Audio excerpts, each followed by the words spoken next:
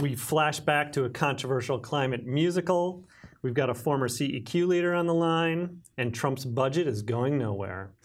This is The Climate Lead. I'm Evan Lehman, editor of ClimateWire. I'm Robin Bravender, deputy editor of ClimateWire.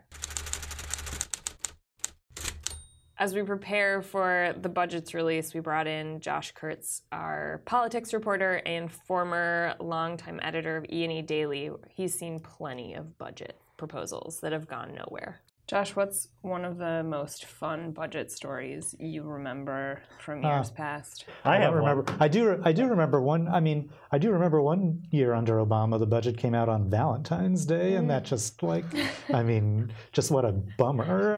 So I have a good story. All right. So last year I was covering the White House, and I was at the press briefing with Mulvaney, during this budget process, and I asked him, how, what the White House treatment on climate programs would be. And sort of unsolicited, he brought up The Great Immensity, which is this musical produced in New York City and Brooklyn for $700,000 from the National Science Foundation. And then he asks me, do you think that's a waste of your money?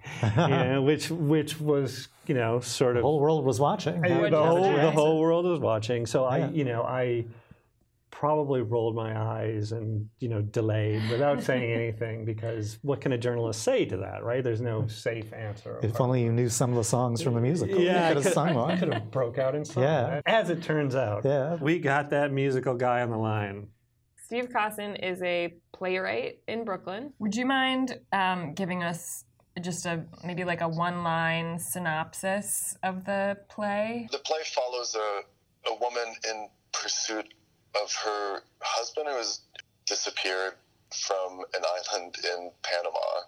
And so it's a bit of a mystery story.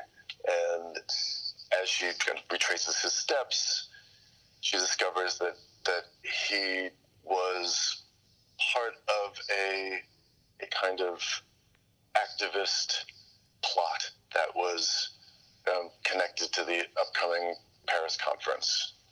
Here's a snippet from the musical.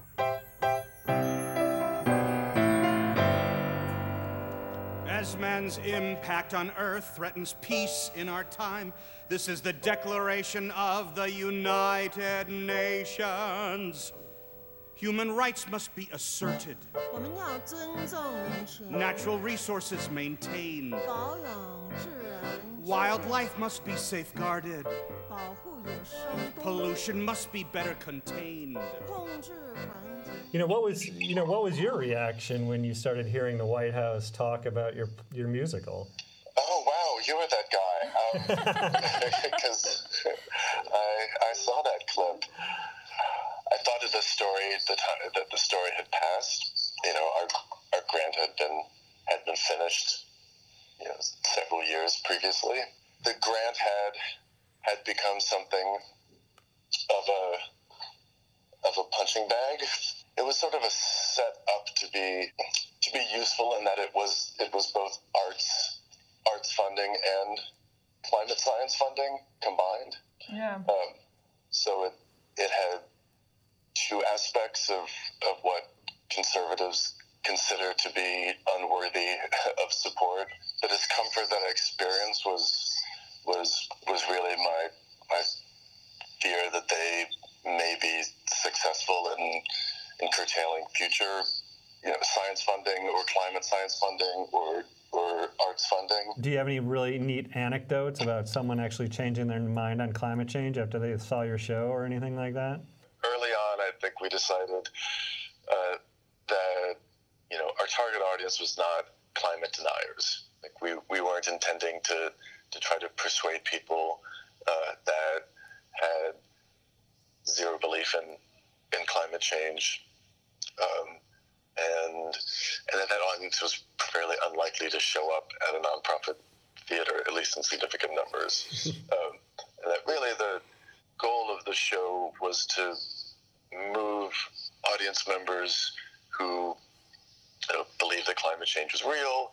We wanted to inspire people to feel a sense of empowerment. I think first and foremost, believe that positive change is possible. Okay, tune out of the budget hearings this year. I will. See ya. Okay, bye. So that was a musical, man.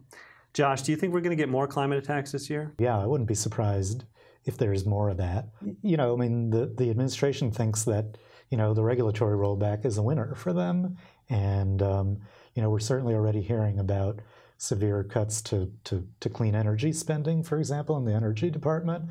It's funny about members of Congress, because I think any administration can only go so far in sort of proposing cuts, because you'll even get pushback within your own party to a degree. I think there are a lot of Republicans in Congress who share the president's skepticism about climate change, who don't really feel like it needs to be addressed, you know, who hate regulations, that sort of thing.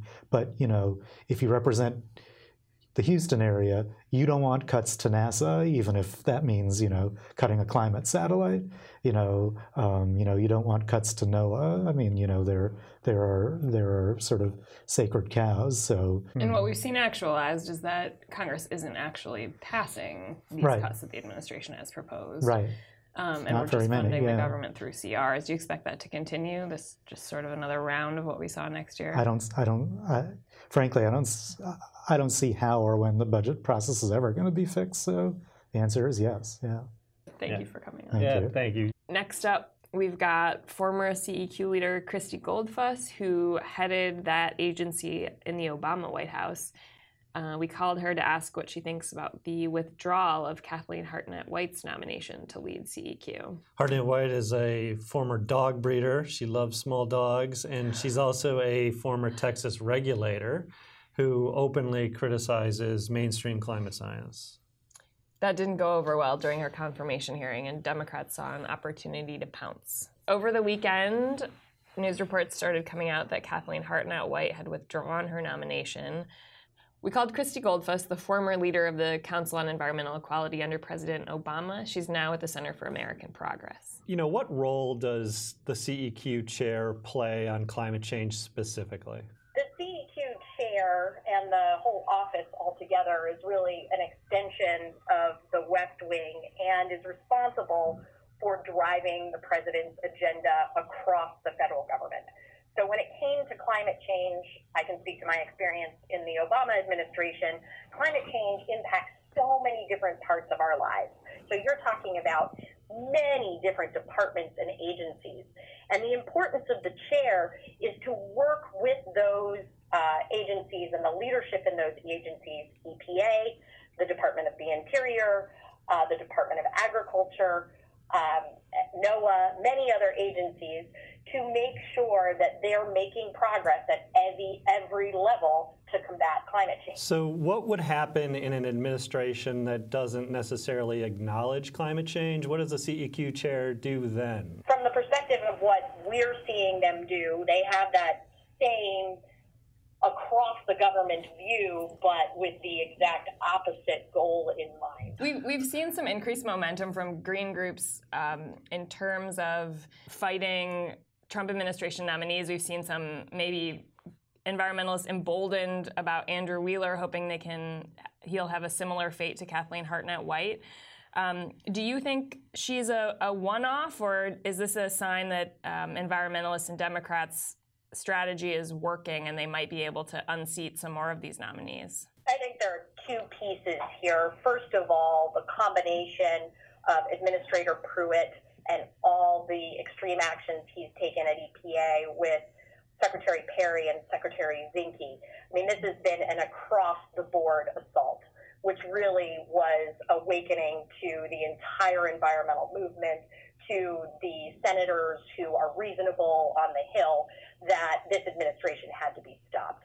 So Kathleen Hartnett White was the person who paid the price for the terrible environmental agenda that the Trump administration has been driving. So I would love to see that there is increased momentum, that we're able to stop other nominees. But then the other side of this is the politics that came into play here. And it was very clear that Administrator Pruitt, despite his recent comments, is close to the administration. And when Senator Carper said, look, I'm not letting any EPA nominees move forward unless Kathleen Hartnett White withdraws, within a matter of hours, the White House backed down, because I'm sure Pruitt said, who is this person? He didn't even know in the hearing who she was. Why is she standing in the way of me being able to drive forward my agenda? So Administrator Pruitt is still very powerful. That's interesting. It's interesting, too, in the context of Kathleen Hartnett-White being a Rick Perry ally, if this is sort of Pruitt winning and Perry losing on that front. Definitely a juxtaposition of those two cabinet officials and who's close to the administration, who's really moving forward on their agenda aggressively. Interesting. Okay, well, we'll let you go. Thank you so much. That's it for the Climate Lead. Follow all the budget stories on climate at eenews.net. We'll see you next week.